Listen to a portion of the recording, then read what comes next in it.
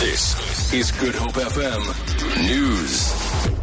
Good morning. Lawyers for property mogul Jason Rohde maintains that he's innocent of the murder charges against him. 47-year-old Rohde is a suspect in the murder of his wife Susan at the Spear Wine Estate last month. He's been granted bail of 1.1 million rand. Rohde will live with his in-laws in Cape Town until his next court appearance on the 23rd of next month. His lawyer Tony Mostert. There was no basis whatsoever to have detained Mr. Rohde for this almost a week. He's been wrongfully detained. There was no proper grounds, and we've addressed that in the bail application.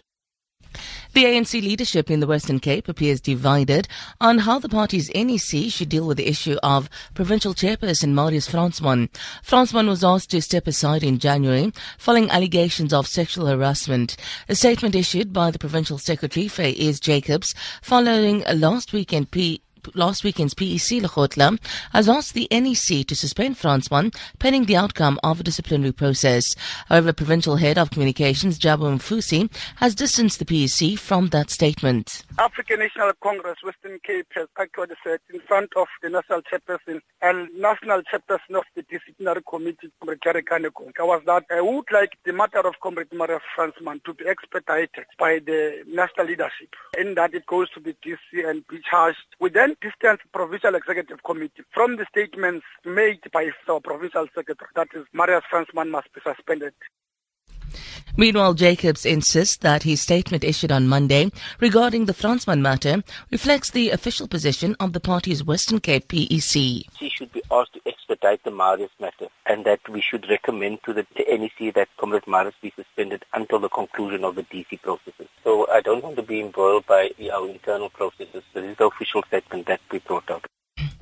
The Eskom CEO, Brian Molefe, will today present the Power Utilities financial statements and annual report to Parliament. He's expected to face tough questions about why there's a standoff between Eskom and the Treasury. Yesterday, Eskom handed over the documents that the Treasury had requested to conduct an investigation into the Power Utilities coal contracts. The Public Enterprises Minister, Lynn Brown, had demanded that the documents be made available. She says she's concerned about the public row between the Treasury and Eskom that could lead to credit rating agencies downgrading the power utility. Singapore is advising all pregnant women with the symptoms of the Zika virus to be tested. The announcement follows an outbreak of the disease in the city-state. The BBC's Sharanjit Lail reports.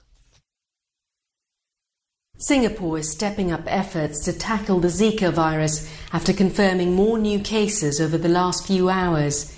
82 people are known to have been locally infected with the virus in what appears to be among the largest outbreaks of the disease in the region.